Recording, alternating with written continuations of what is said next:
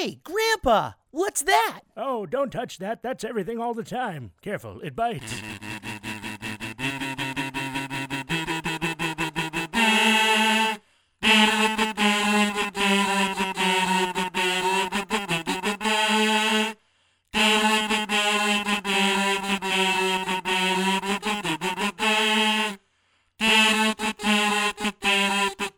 It's everything all the time.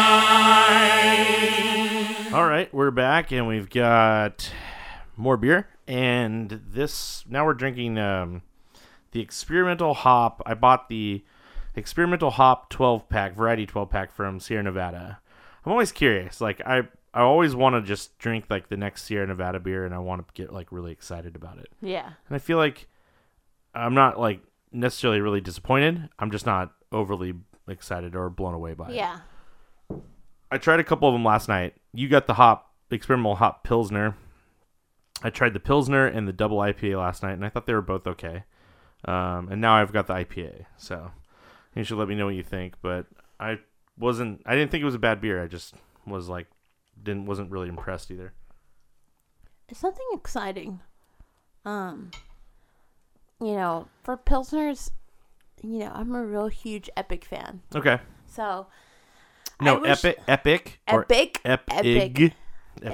Yeah. Not Epic. Okay. In Utah. So No offense. Epic is I guess they've just expanded, right? So they were pretty small as local goes, but they just expanded into a new spot, which I have yet to go to. Have you seen that new spot? It's awesome. It's right on the water, waterfront, right? And it's cold down there, so bring a sweater. Right. Well, I mean, during the summertime though, that seems like it's such a killer location. It's gonna be killer. Yes, I really want to go down there. I've been really wanting to go back to this. There's this cool little like beer bar / bait shop called Fathom, and I love the location. I think it's such a rad place to go drink beer, but at the same time, it's so fucking small. So, I know. Man, you got to get there before even like 3 or 4 people do, just to grab one of the little tables or something. So yeah, if you catch it at the right time, it's a good place to be. But yeah, no, I mean that's cool that Epic is that they're flourishing, especially when they're mainly like lager focused, right? Like that's their main. Mainly, yeah. But okay. they're doing some like barrel aged stuff, and they do dark beer, and what I really love about them is their lagers. They have a great Schwartz beer. I mean, it's just like all good, Pilsner. They came out with their Japanese style lager today, I think. Right. And I just dig that stuff because they do it really well. And that's important, right? It's important. Lagering beer and doing a good job at it can be very tough, especially on the brewing side. So yeah, for the brewing side, unfortunately, we can't make, for where I work, we can't make a lager because it just ties up a tank too long. Sure. I mean, it takes like a minimum of a month, if maybe longer, that depending. Makes me sad. So I just have to keep drinking Epic. Epic. Epic, yeah. Epic is the other one. Which it's in funny. Utah. Yeah, well, what's really funny though? I just found out that they just there was a small brewery in Santa Barbara called Telegraph. Yeah, they bought Telegraph. And they bought Telegraph.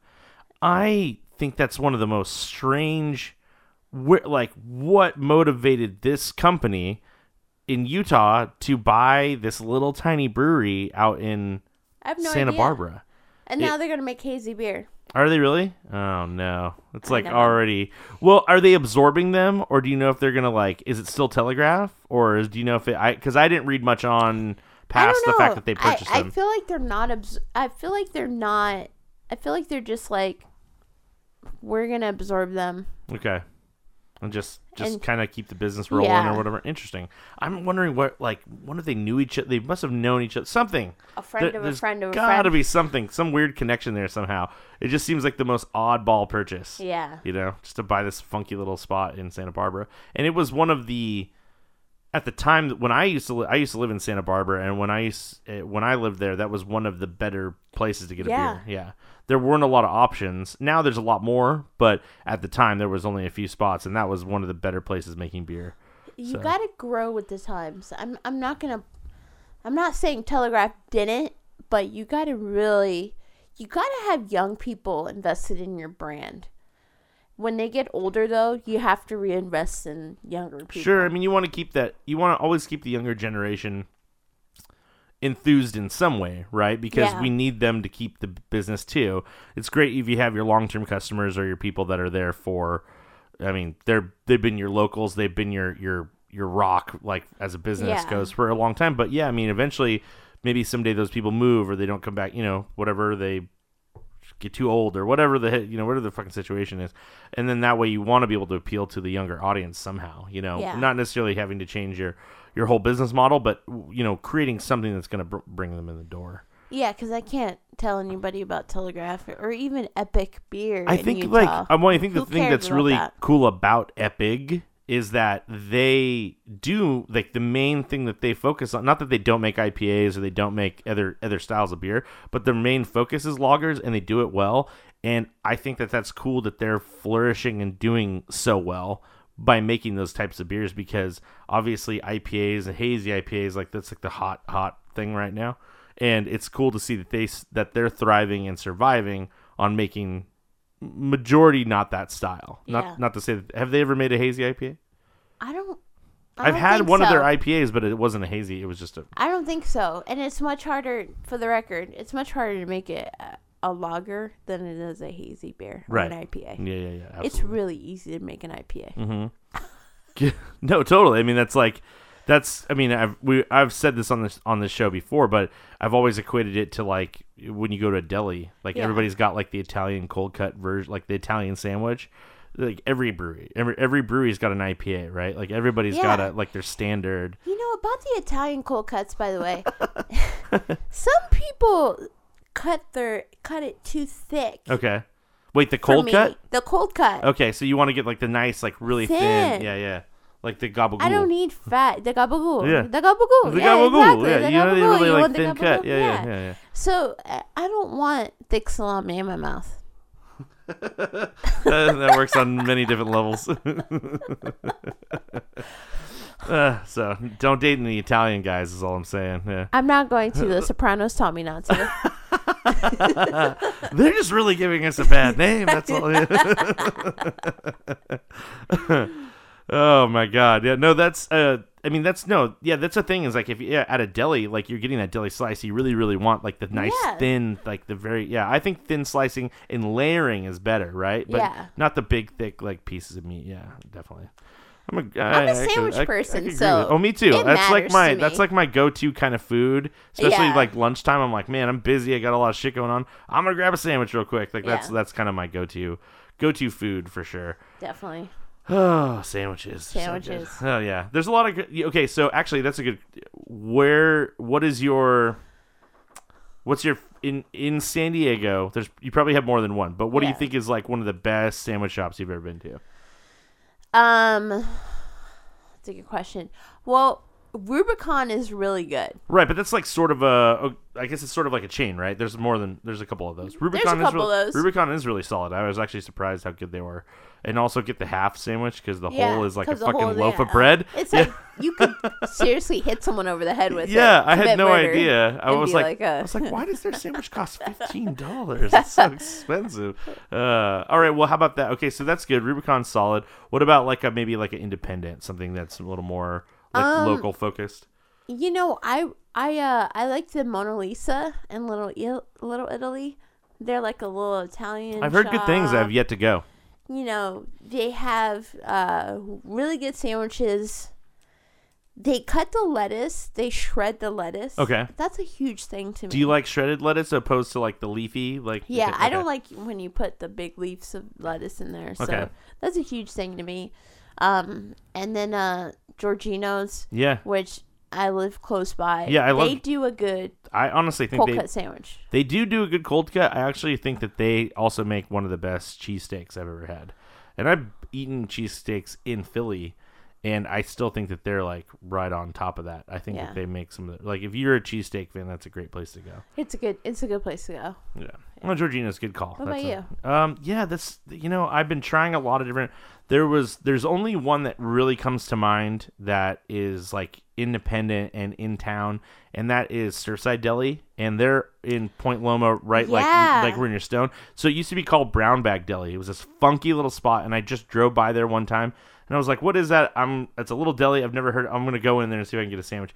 And the brown bag had like these really just generic, like basic sandwiches, but they were like a lot of food then the sandwiches weren't that expensive. And so I'd go there periodically. And then one day I randomly walked in and it was like, it wasn't brown bag anymore. It was Surfside, and they like just opened. And I was like, "What the hell's going on in here?" And then, luckily, the sandwiches were good. But they make their own bread there. They make their own like spread for the sandwiches. They've been really solid. Yeah. So I gotta go in there. It's hard though. If you don't immediately the parking turn, is fucking awful. The parking is you're better awful. off like turning the corner and going up into the neighborhood and just parking and walking down because there's like it is horrendous. I don't. The fact that they're in that little spot, like I get the feeling that with the business they're doing and how well they're doing, I get the feeling they'll probably open either they'll move or they'll open up another location. Yeah. Just because I don't think that place supports them that well.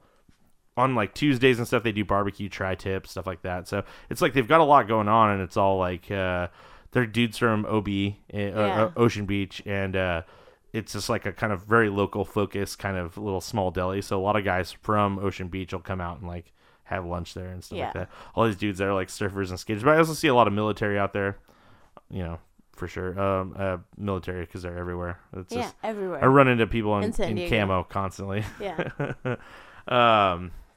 Okay, so those are... Anything else? Like any other... Do you think of any other like sandwich spots? Anything that's else? Like, maybe I'll shout them out at the end of the show. I mean, I was gonna say, do you have any other place that if you do you frequent anything like in your area? Is there something that you like that's easy to get to but decent? You know what I mean? Like for lunch breaks or whatever. I don't know if you bring lunch from home or. I mean, for lunch breaks, no, not really. I mean, there's places that I want to try, but there's nowhere where it's really like I've had like Ike's, which is in Hillcrest. Oh yeah, it's yeah, okay. yeah. I've had Ike's before. It's okay. Yeah. It's not great. When you're spreading mayo on a sandwich, it's like you don't have to coat it. I don't want mayo on my mouth. Light mayo. Light mayo. Yeah. Light mayo. Have you tried? So one of the places I've seen listed as one of the great places in San Diego I've yet to go. It's called Tea Deli. I think it's like in the Hillcrest area. I haven't gone there. Okay, so I've heard really good things. I've not tried it though. I'll have to go there. I'll have to put it on the list of places definitely. to go. There's a place up the hill from here called Big Front Door. I like Big Front Door. Solid sandwiches. It's a little expensive, but they're good. They're like, and they take the thing is they do take a little bit of time. Like if you're in there and there's a lot of people, you're gonna be waiting for a while to get a sandwich. They're not the fastest deli in the world, but they're all nice people. Yeah, it's a nice like the guy lives locally and he's like the owner's a nice dude. And it's cool, funky little spot. I like Big Front Door. If you go there after 1:00, you'll get parking. Oh yeah, no, there's that long line. You can usually find something out that area. Okay, well, so what? I'm sorry. What did you say? You're okay with the Pilsner? I'm okay with it. It's not. I mean, these mix packs. It's like, man, you never really know. I mean, especially that they're using experimental hops. Yeah. I did not read what hop they use on the beer. This one's the IPA is also. I tried the double, and this one is. I'm gonna try it again so I can. It's okay. It is. It's just kind of okay. It's like. Got an okay bitter character, but it's almost a little sweet, that always kind of puts me off when it has like a sweet like IPAs, a sweetness to it. It makes me wonder what the ingredients are that they're using that causes that sugar. Yeah. Overall, this whole pack has been I've been interested in trying. The only thing I haven't tried yet of it is the Session IPA, so that'll probably be my next one. But yeah, this is all right. I mean, it's Sierra Nevada. I like to give them a shot when I can. So. Yeah. I've heard the Hop Bullet that they came out with is not very good though, but it's mixed reviews. I've seen some people that post about it that liked it, other people are saying that it's not so great. So people that I trust their beer knowledge and understanding of it. They've been saying they're not enjoying it, and so I'm like, all right, well we have similar tastes, so I'm gonna I'm probably gonna trust you on this one. Don't trust them. Don't trust anybody. Them. Just don't. Okay. Government conspiracy. Black Panther taught me that. Okay, so actually, let's talk about Black Panther. It's Transition. Good segue. Yeah. All right. Well, that's so. We've both seen Black Panther now, and it's destroying the box office. Yeah, it's going insane, unreal. And I thought that I remember saying to myself as when Jordan Peele did Get Out, and it did so well, and what the movie cost him like. A couple million, and they made like like 3 times the amount that, right off like with the first couple weekends or whatever. And so at the time he became, I think it was the it was the highest grossing black director of all time at the time that they made the movie. And I was like, man, as soon as Black Panther comes out, though, that's like out the window, because one, he's already losing the fact that it's just a Marvel movie. Marvel alone is going to bring in the audience. But so this was the right, to me, I liked the movie. I thought some of the like graphical stuff needed some work. Like I feel like Marvel could have put a little more money into the CG, because I thought it got a little cartoony at certain sections, and I thought the pacing was a little funky, but I think the movie itself was really entertaining. And I realized, and I know we talked about this sort of already, but I really didn't know what to expect when I walked in the door. And this was what we were talking about with how the trailers were. Yeah. Is that they really didn't do much explaining on what the story was about. So yeah, walking into the actual theater and watching the movie, I was like, I have no idea what this movie is. And that's pretty rare. These days, you usually walk into a movie and go, I know exactly what I'm going to go see. Exactly. And I think they did. So in a way, I guess the trailers did a good job, as I was intrigued. I did want to go see the movie, but I had no idea what I was watching. Yeah, that first opening scene, I was like, man, where are we going with this? Because, Sterling K. Brown, he's a great actor. So if I know he's involved in something, someone's going to cry. Yeah. Okay, because he's always having stuff where, people are crying. So yeah. I kind of didn't catch on, because I was like, what's going on? He's the main guy in the beginning, right? Like yeah. So it's not a spoiler, but the very beginning of the movie does a narration explaining like kind of the history of Black Panther, and then it goes, if you haven't seen the movie, then it explains it goes into the intro, explains the basics of the Black Panther, and then it goes to like 1991, and they're in Oakland, right? So it's it's like the main father, right? Yeah. Like he's okay. I couldn't remember the actor's name, but that was he's got very expressive eyes. He does. Like he's very he did a lot of acting with his eyes. Yeah. Which is really, that was, the whole thing was really cool. Ryan Coogler, the director, grew up in Oakland, so it was almost like very fitting that he set the beginning of that movie in Oakland as kind of like a starting point. I thought that was a really it felt a little disjointed, because as soon as that sequence, like the beginning of that movie ends, it goes right into the Marvel logo. Yeah. And I was like, oh, I'm watching a Marvel movie. Like I actually forgot for a hot second that that's what we were watching, I think that was meant to be a thing, because it's kind of like, whoa, we're not going to immediately give you Black Panther. And I think a lot of these Marvel movies, we start out and we're like, where's the main character? Where is it? Where's the suit? Beer works. The beer's killing brewer's her. Cough. The brewer's cough. It's like the black lung. Yeah. But I think a lot of these superhero movies, where it's like, get to the suit part. Right. Well, I think that's, for me specifically, I know I'm probably in a small group of people that don't like origin stories, because I've read a lot of comic books and I know the general origins of almost every character. So I feel like origin stories take a long time. They take like over an hour of the film to like make the person that they are. The thing I liked about Black Panther, opposed to other like first movies, is that they had already established that he was Black Panther in Captain America. So it was like there wasn't a lot of like him becoming Black Panther. He was already Black Panther. It's all the other shit he's got to deal with. Yeah. Like the fallout of losing his father and like all this other stuff where he's kind of like, now he's got to get into the political stuff of his own country and how he has to maintain it, because now he's acting king. So it's not just being protector, it's being king now too. Yeah. And if you really think about it, Nakia, right? Lupita Nyong'o. Oh yeah. She introduces kind of a radical idea, and you kind of don't really understand it till after the movie, because Killmonger represents the same idea essentially, but more extreme. You know what I want to do? I don't want us to like have to like hold off on talking about the spoiler part of it. Yeah. So I'm just gonna straight up say that we're gonna talk about the movie as a whole. Oh, we're gonna spoil it? Well, we're not. I don't want to say we're gonna overtly spoil it, but I want to just say that we're gonna talk about it, just to talk about it, and if spoilers are involved, then that's on you. If you don't want to. I would say go watch the movie and come back to this because if you don't care. Just fast forward it. Yeah, just fast forward for a while. I don't know, a while.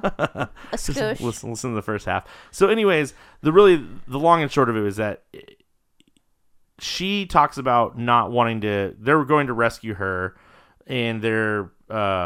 Did she really need to be rescued though?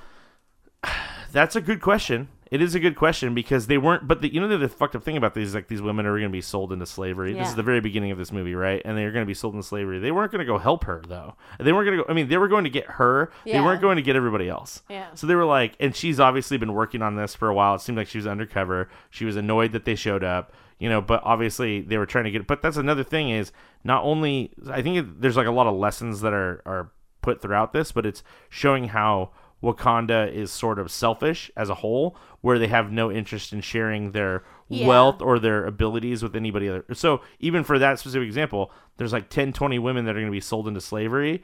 They weren't there to save those women. They were there just to get the friend or the love interest out of it. That's true. And so it's interesting to see like how selfish they are in the beginning and the way things end. You know what I mean? So it's fascinating to think that there's a lot. I mean, the movie touches on a lot of stuff, but I thought that I thought they did a good job of making this almost like a James Bond-esque film. Like it felt almost James Bondy in like the kind of stylistic, like them going to the casino and like all the gadgets and all the stuff that they had. So I thought they did a really good job on that side of it. So it didn't really feel like your traditional superhero movie.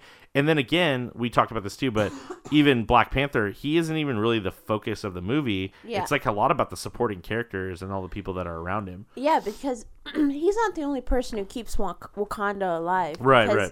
A lot of these ideals are throughout the people who are there. And I mean, and obviously he's there as like the protector, the person that is supposed to sustain what they've had or help like keep tradition going. But then I think that that's really interesting. Like there's people like, is it Suri or Yuri? What's his sister's little name? I think it's Suri. Suri, okay. And she was awesome. I thought she was like one of the best characters of the movie because she's the one who's sort of going, I'm young, I'm smart, like I understand a lot of like. She like understands certain aspects of the world, but doesn't at all because she lives in Wakanda and never leaves. So there's a lot of things she doesn't see, experience the world. But she is sort of like the anti-traditional person, like that. She's the new generation, saying that we don't have to do this or that to like still be prosperous, So I thought that was really cool. I thought there was a lot of characters that challenged each characters on different sides were challenging the dynamics, and that's not even talking about Killmonger, like the villain. It was even people in Wakanda are thinking that things need to change. So what's the main actor? I can never remember his name, but the main actor from Get Out was one of the Daniel Kuya. I think so. Yeah. So that's like he's one of the tribal leaders and one of the people that he turns against everything. Right, and he sort of goes rogue and becomes like a villain in a sense. And with that, I mean, it almost seems like inadvertently, but because he thinks that things need to change. And he feels like the Black Panther lineage hasn't helped him or his family at all. Yeah. It kind of goes back to people who want to be, if they don't have specific things working for them, they're like, well, this doesn't work for me anymore. Mm-hmm. So I'm going to go ahead and go against whatever that ideal is. The thing is, at the end of the movie, when he, are you going to kill your wife? Mm-hmm. Well, is that how strong your ideals are? Well, that's it too. Because she's strong. Right.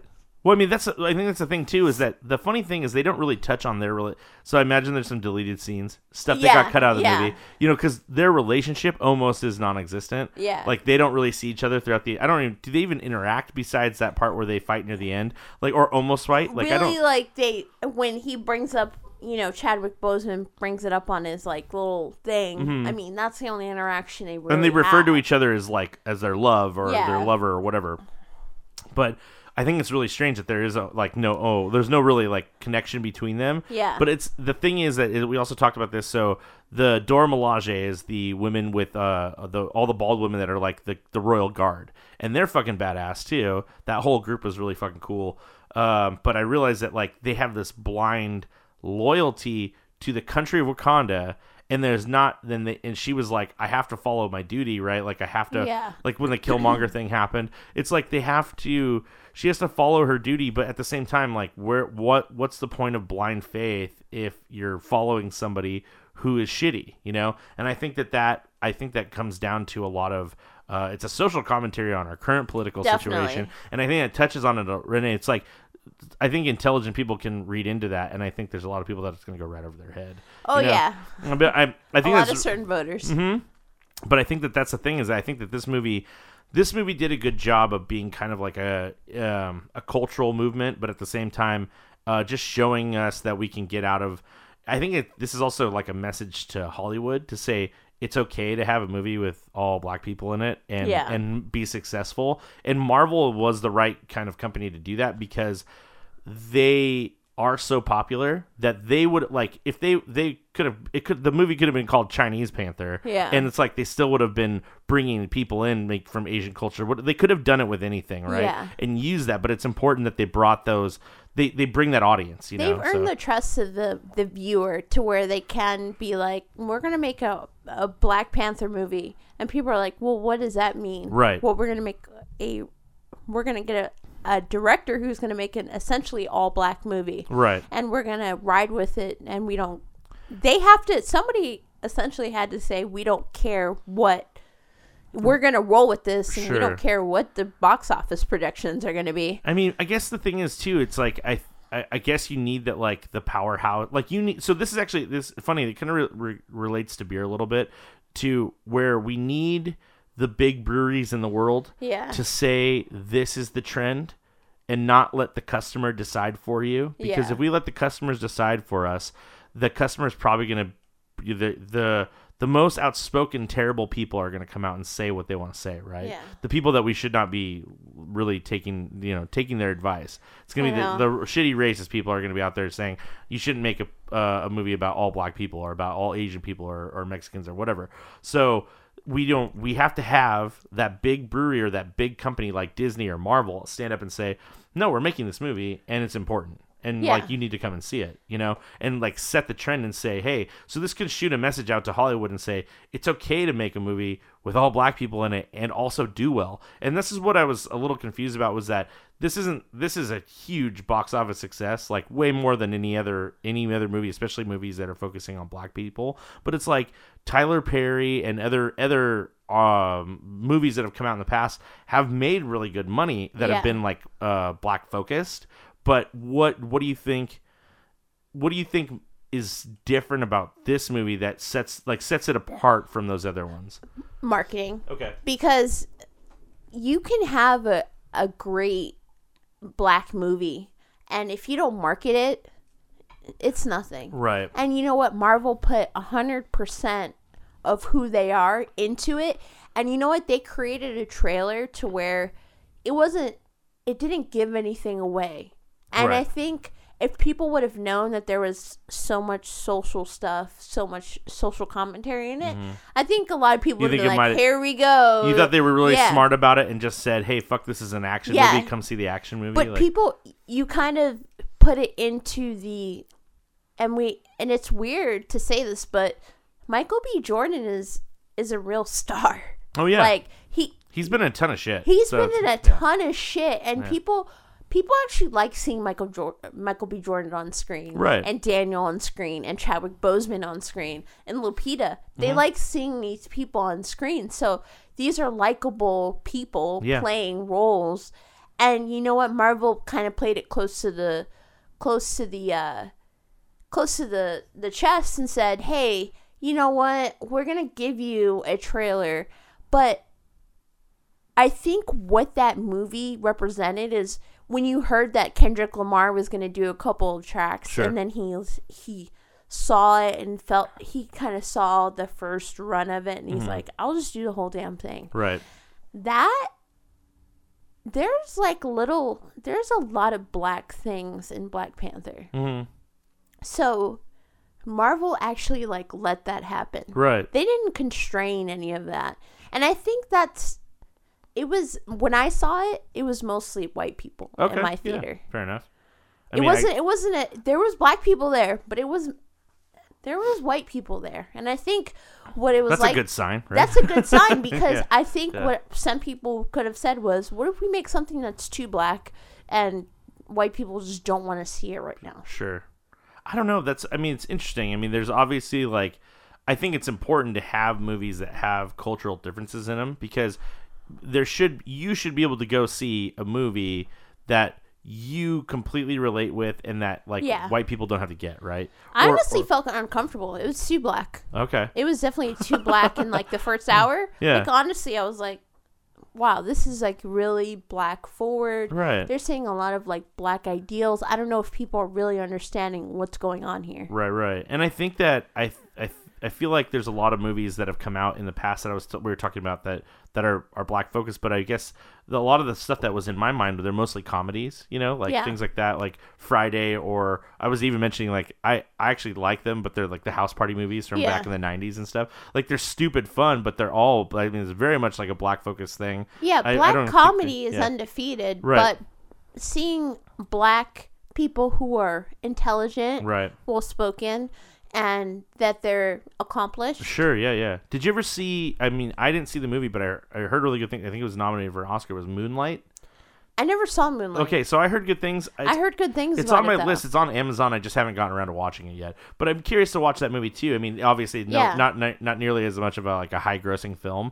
But I mean, it's nice to know that I feel like there's steps in the right direction. Hollywood needs to get away from being where this movie didn't feel forced to me. There's been a lot of movies where they go, we're pairing up the black guy and the white guy, and it feels super forced, or they're forcing these relationships that you feel like they never feel really dynamic, or like that they should exist in the first place because they're not real, and it seems like forced to, like everything's forced, the whole idea behind it. So it's nice to see that we're moving in a direction where everything feels a little more natural. I think Marvel needs to be commended, and I honestly believe that DC wouldn't be able to pull off a movie like this, because a movie like this would have had a whole different cast, and just from the way that the black people were shot, I don't know if anyone knows this, but the way black people are shot, you actually need to shoot them in a different way because they have a darker skin complexion. Sure. And you can't see them on film as easily as other black people. Right, so lighting is why important, someone like light skin, like Will Smith, is appealing because you can shoot him in any light, right? There was a lot of dark skinned people in Black Panther, and they were shot beautifully, right? It's little things like that like are gonna just set the tone for like future Marvel movies. And by the way, they just did a Marvel movie where all you need to know about Black Panther, and you can just drop him in to Avengers and be like, and that's honestly a great thing to do, because I mean, even bringing him into Captain America and giving him a little introduction there, you kind of get already familiar with him, so people already had some experience with him. I wonder if having him in the third Captain America movie helped with this movie too, just because there's already a little bit of an intro for this character. So there's a little bit of intrigue already, and then you're like, now we're gonna see a movie all about him and all about his stuff and like his world, and then give that introduction and be like, and then when you see him in Avengers, it's gonna be it's not gonna be as prolific because it's not gonna be about him. It's gonna be about a whole bunch of other global their world catastrophes, but it's gonna be, he's now a part of their world. They're going to be fighting in Wakanda, like they show it from the trailer from Avengers and stuff like that. So obviously they're incorporating this new world, this new space into the Marvel, like the cinematic universe, like bringing it in and really making it a large part of it, right? Where you could do that with like Thor and Asgard, and like Asgard is this city that exists in the sky, but it's sort of untouchable and you can't really get to it. And then they're just like Thor Ragnarok. If you haven't seen it, they fucking destroy it. That's the whole point of Ragnarok. Look it up. But I mean, it's like that's the idea is that they're just like, this city, this world that nobody ever really gave a shit about, we're getting rid of it. Like, it's not a focus. They can bring in something that has more substance and more substantial, like Wakanda, and bring that in as a place that we can focus a lot of energy on. Well, let me ask you, what did you think of Killmonger's position that we should be using our power, Wakanda's power to take over the world and dominate the world versus Nakia's? So obviously I think that's wrong, right? Like, I think like dominating the world with your technology isn't a good option. That becomes you becoming an empire, and becoming a dictatorship is not really the right way to go. Finding there's a delicate balance, right? They have a resource that it's not unlimited, right? Even though they're able to just use it at will. But like, okay, I'll go back because actually I started watching all the old. I'm catching up. I'm gonna start watching all the old Marvel movies, or watching them in like chronological order, and then getting up to watching every one of them until Avengers happens in May. Yeah. So just kind of like rehashing and rebuilding, like watching the whole story kind of build. And one of the very first things they say in Captain America when he gets his shield, he's like, "Oh, what's this?" And he's holding the shield, and he goes, "Oh, that's made out of vibranium." And he goes, "That's one of the rarest metals on the planet." Now, it's not really one of the rarest metals on the planet. It's just that it's so infrequently dispersed out into the rest of the planet.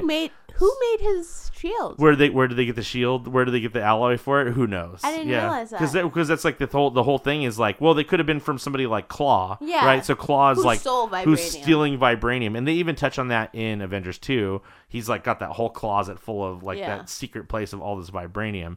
So he's probably trickling it out in the black market somehow, some way, you know. But obviously, the very first Captain America happens in the 40s, so was already available to some extent, but they're like, that's the rarest metal in the world, and that's the only, that shield is one of a kind. Like, we do not have, he's like, that you're holding all of the vibranium we ever had, and it's in this shield.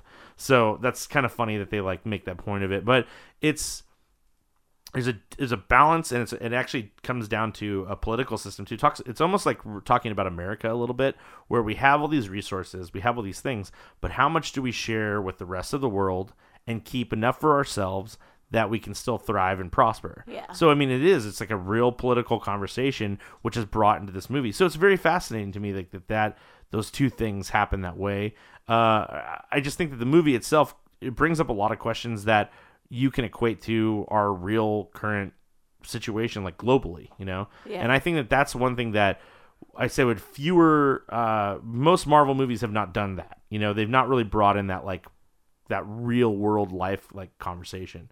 They deal with things on a more personal level, like losing a friend or something. You know what I mean? So yeah, no, I think Black Panther did a lot of good job. I think there's like, again, it's not a perfect movie. I think there's some stuff that needed some attention, like some of the editing and things like that.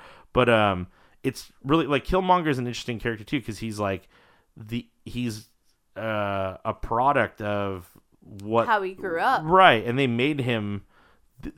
Wakanda and their situation almost made him what he is. Yeah. You know what I mean? So it's almost like because having war dogs all over the planet, like helping them obtain materials or keep the peace or whatever the situation is, why they exist out there. There's spies all over the planet that are from Wakanda, and he's just sort of become like this mercenary with no name, no world, no no life, and obviously he's like covering his body and all of his like scars with those kills and stuff. It's pretty intense to think that like there's, and not to the same extreme, but there's probably people out there, soldiers who have been put in place by our government or other governments who are living a very similar life. And so I think the movie did a great job of just really touching on a lot of stuff that I don't think gets questioned. And the thing is that it'll go over a lot of people's heads because it's a Marvel movie and it's based off a comic book. I mean, at the end of the day, it's a comic book, right? Yeah.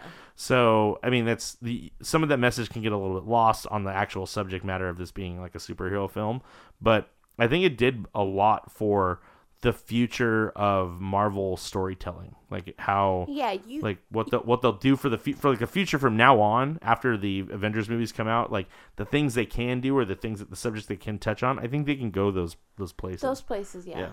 I think when I think about if a kid watched it, and ultimately these things have to reach kids too, right? Because I mean they're the future, but in the future, like, Marvel has a plan. I'm assuming they're gonna keep all this going. They're never gonna stop. Disney paid a lot of money for. I mean, not that Disney already made back their cash on this. Yeah. I was actually just reading on a side note. I was just reading because of 3 Disney movies that have come out within this last year. So like Star Wars, Black Panther, and there was one other movie on the list. It's already grossed Disney over $1 billion just into this like new fiscal year. So Disney, please hire me so I can Disney, work for you. Just give me some of your. Can we just watch your movies? Some of your really nice money. We'll just watch your whole catalog. And why not? I'll just go back through everything. Words, yeah, and we'll just do it. But yeah, it's amazing to me that just like the significance of the movie and how well it's doing is great. Like, I think that there's a lot. I'm glad that everybody's going to see it. I hope that we can get more films like this in the future. And I feel like it's important. I feel like Marvel taking, I don't want to say it's a risk, because I don't think it's a risk to make a movie like this, but them saying, we're going to make this movie and we're going to put it out there and we're going to see what we do. And the fact that it's gotten so much money and so much like just praise. Yeah. I think that's going to tell Marvel that they can just do the movie. Make whatever movie you want to make, go ahead and do it, and it'll be okay, And I think that that's showing that our culture, the people who actually, I would say for the most part, are not racist or not shitty, or just like those are the people that are going to see these movies, and that's a huge amount of people, right? It that is. are wanting to say like, we want to see these things in theaters, and we want to see this in our culture and our music, and see like, I would say like for more on just not even just like more equality aspect, the fact that you're in a theater with mainly white people is a really good thing. Like if you were sitting in that movie and it's making a ton of money, but you were in a theater with only black people, then we're not it's not really reaching the right person, right? It doesn't necessarily need to reach you as much as it needs to reach the person who doesn't understand. It needs to reach all types of different things. Absolutely. I think it's important to come into that world and just say like, I'm experiencing a culture that I'm not, I mean, obviously it's fictional, but to give you that kind of that side of it and say like, I mean, you're experiencing this world and this side of the planet that you maybe will never go to or experience or see. Yeah. So I was listening to another interview of people talking about the movie, and there was one of the guys, he was saying, he was a film reviewer, and he was saying that I actually went to Africa when I was a little kid. And he was like, I felt, he's like, I saw these things, and he was like, that movie actually like hit a chord with me too, because there's certain elements that really made a lot of like talking about like Wakanda helping and like putting out a helping hand and saying like, we have these resources, like here we are. He was saying that that's really valuable, because he's like, seeing the way Africa was at the time when I was there as a kid was like, it was tough, and just like how like poor some of the communities were and things like that. And he was just talking about how having something like Wakanda exist but hiding in the shadows and not helping, and then for them to be existing, and like he was saying that this is going to be really interesting dynamic for now that they've revealed themselves as being a culture that isn't a third world country and is like highly technologically advanced and all this stuff. They're showing that they can now do something so there's going to be an interesting like political conversation / backlash for future films too. Like even if they do, well, I mean, it's pretty much guaranteed to happen. They're going to make another Black Panther movie, right? Yeah. So they're going to make another one, and they'll probably make like 3 movies. There'll probably be at least 3 movies, and then obviously include Black Panther and all the ensemble pictures like other Avengers movies and stuff like that. But I think that's cool. It's like at least that's like a different part of the culture now is coming in, because there was a backlash. I've mentioned that I'll be on the show before too, but there was a backlash from Marvel when they did Doctor Strange and the fact that the Ancient One was a white woman. Yeah. And they were talking about how they're like whitewashing. But what I mentioned before was that the original character, the Ancient One, was a stereotypical old Asian man. So how do you get away from the trope of are we being too stereotypical? But like could you imagine if they made Black Panther but the character was white? Oh man. Like if they made I mean, wouldn't that be really weird, right? It would be weird. But it's not really that weird when you take a white person who's a certain character and then you make them a black person. I really don't like mixing up races and mixing up genders. It doesn't really bother me so much as long as it's done well. Sometimes they just take the character, they switch them up. But like a lot of people are talking about Dark Tower too, where I guess apparently the character in the books is never referred to as white, but there's a couple comic books that came out that had the gunslinger as a white person. Yeah. So then they made this movie with Idris, and like there was like this weird like thing going, oh, he was never a black guy, and you're like, what is it? Does it matter though? Yeah, like, it doesn't matter. I don't think it affects the movie. Yeah. I don't think it changes things for better or for worse.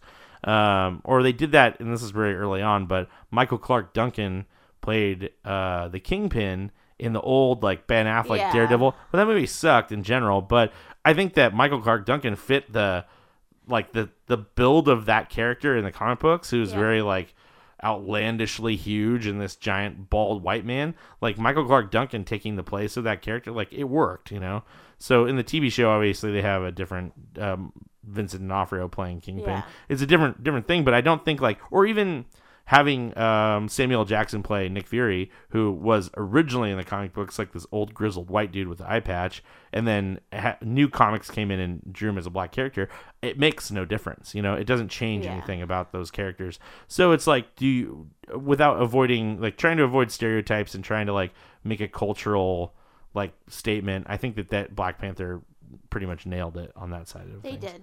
Yeah.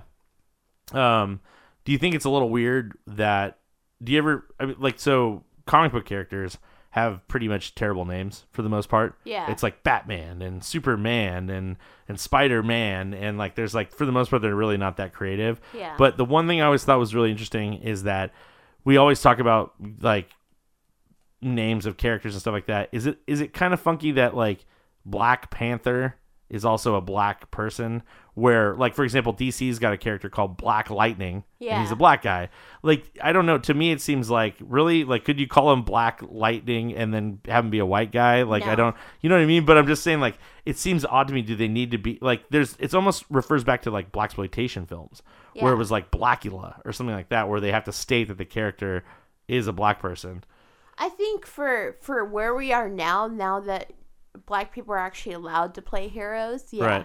they have to be Black Panther. And just as where, Iron Fist, they really messed up by, if Iron Fist was Asian, there's no way he should be a white guy. Oh, I get that. Netflix. Yeah, I get that. No, and also that Iron Fist show sucks. So. I think it's okay to turn white characters black, but I don't think in this day and age it's okay to turn black characters white. Sure. Well,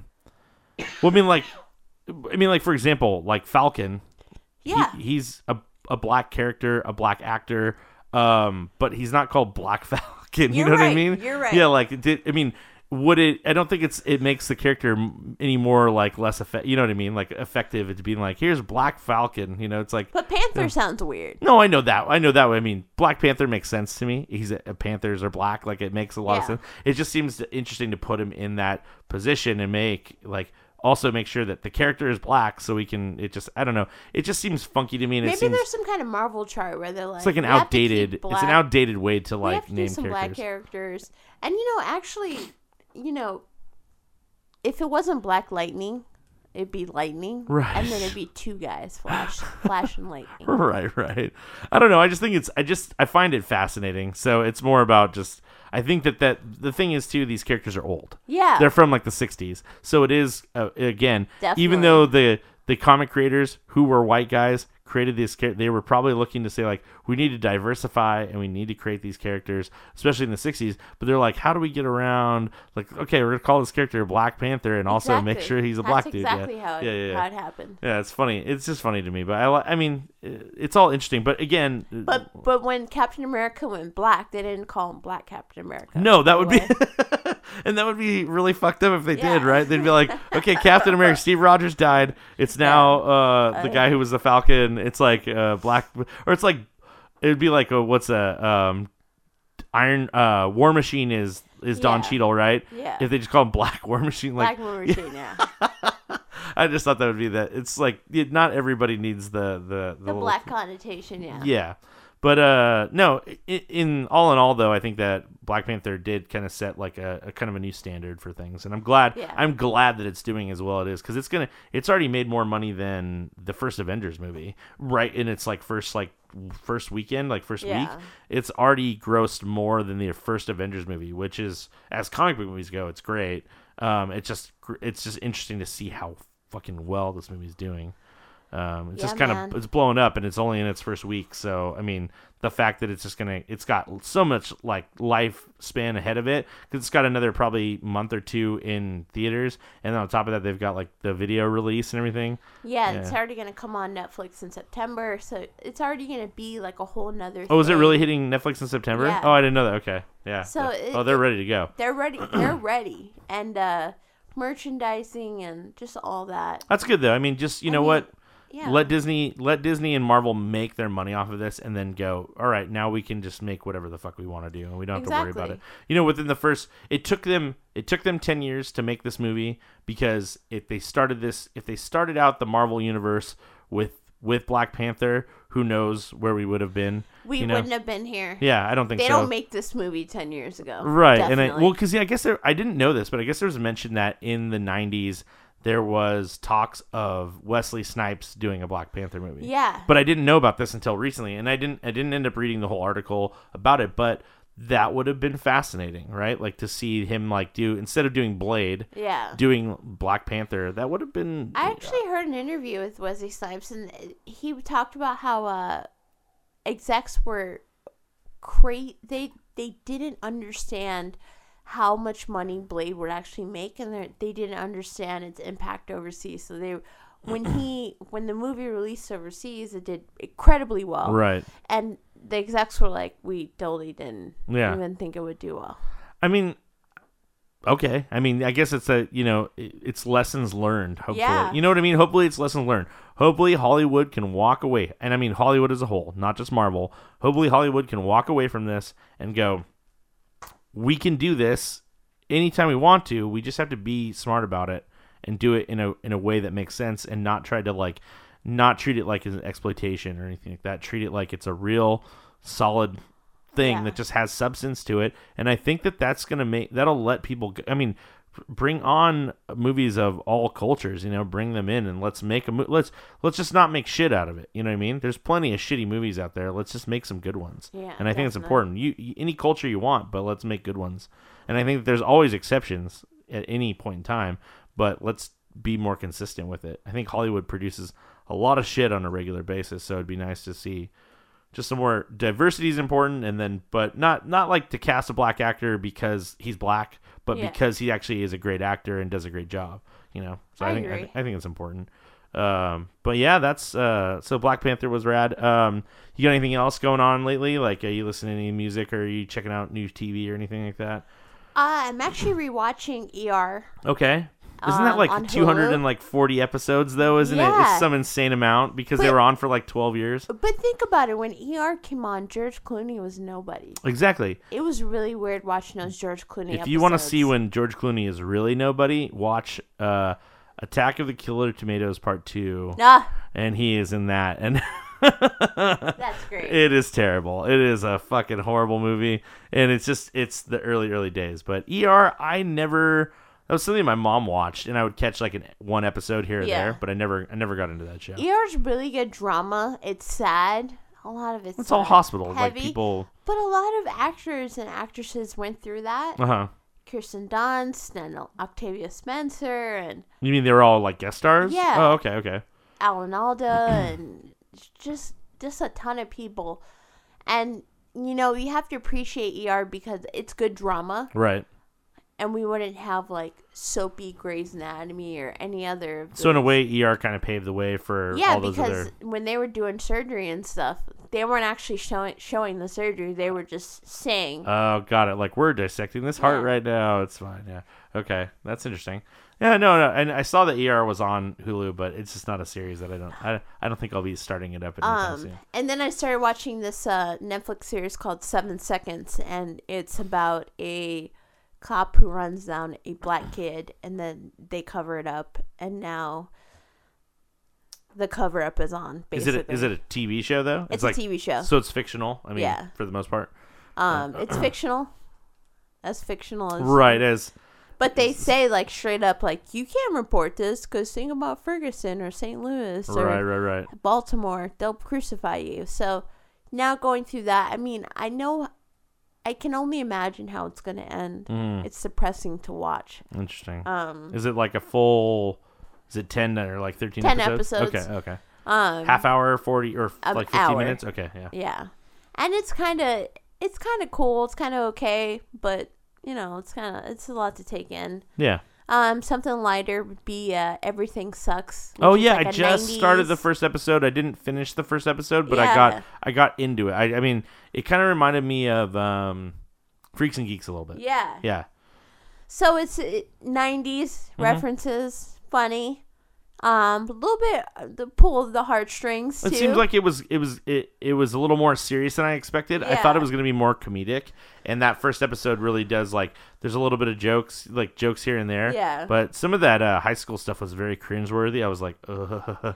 It kind of reminded me of high school, and I was like, oh god, this is terrible. God. Yeah. No, that's cool though. Yeah, there's a lot of stuff that's popped up on Netflix lately, and I have not had the time to even get through. I was watching actually old Futurama, because I never finished the series, and I just finished it the other night, so completely. So now I was like, all right, now I can move on to something else and start putting some focus on that. So I don't know. Well, I'm gonna just try to. I'm trying to catch as many new things as I can, but there's a lot to go around. There's a lot of stuff out. Mm-hmm.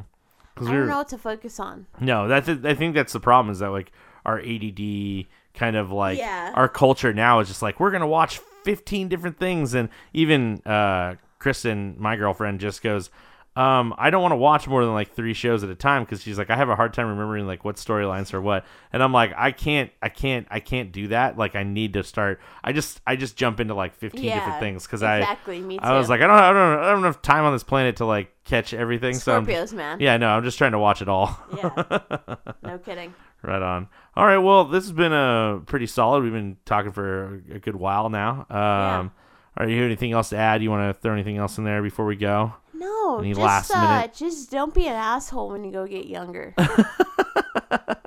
Yeah, don't be an asshole when you're drinking Pliny the Younger. It's just not worth it. It's just not worth it. Yeah. Right on. Well, this has been Everything All the Time, episode 18. You can catch all the new episodes on rclvoice.com, and you can also get this on iTunes if you're an iTunes subscriber. Rate, review, do stuff social media wise. We've got Instagrams and Twitters and things like that. You can plug it again if you want to, or it doesn't really. Hashtag it EATT. Oh yeah. Get that hashtag in there. Let's make it a trend. Let's trend that shit, man. Yeah, but yeah, you can catch all this stuff on the onlines, and if you have any questions, you can email us at eattpodcast@gmail.com, and that's pretty much it. So I guess we'll catch you in a week or so. We'll catch you on the flip side. Yeah, pretty much.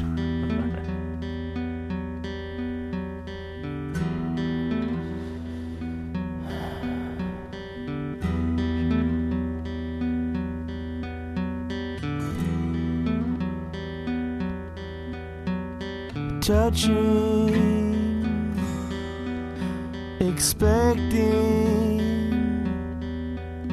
caressing,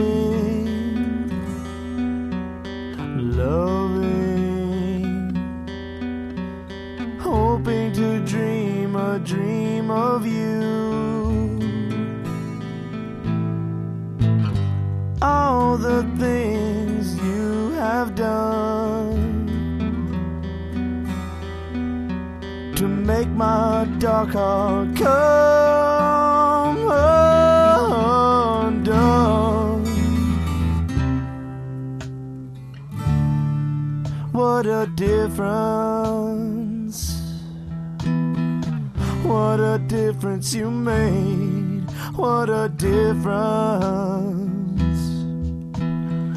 What a difference you're making. So much to say, but can't find the words. You are my angel, and my love is true. You changed my soul in so many ways. It would take 100 years to try to explain what a difference. What a difference you made. What a difference. What a difference you're making.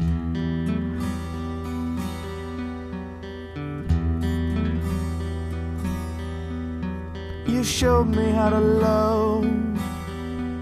You showed me how to care and to do things I would never dare. You have done so much and you don't even know. And I feel this is one good way to express my love. What a difference. What a difference you made. What a difference. What a difference you're making.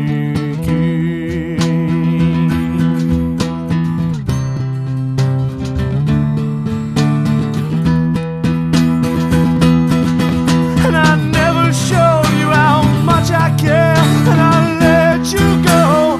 In the end I cry all the time, missing your smile, 'cause all I wanted was you for a little while.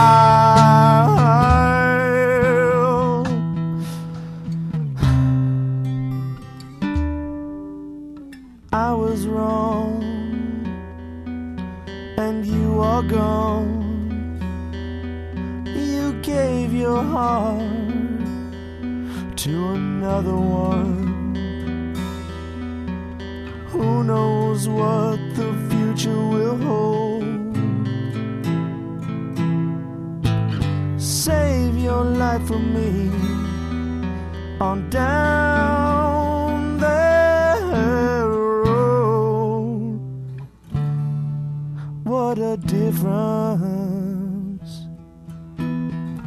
What a difference you're making. What a difference. What a difference you make.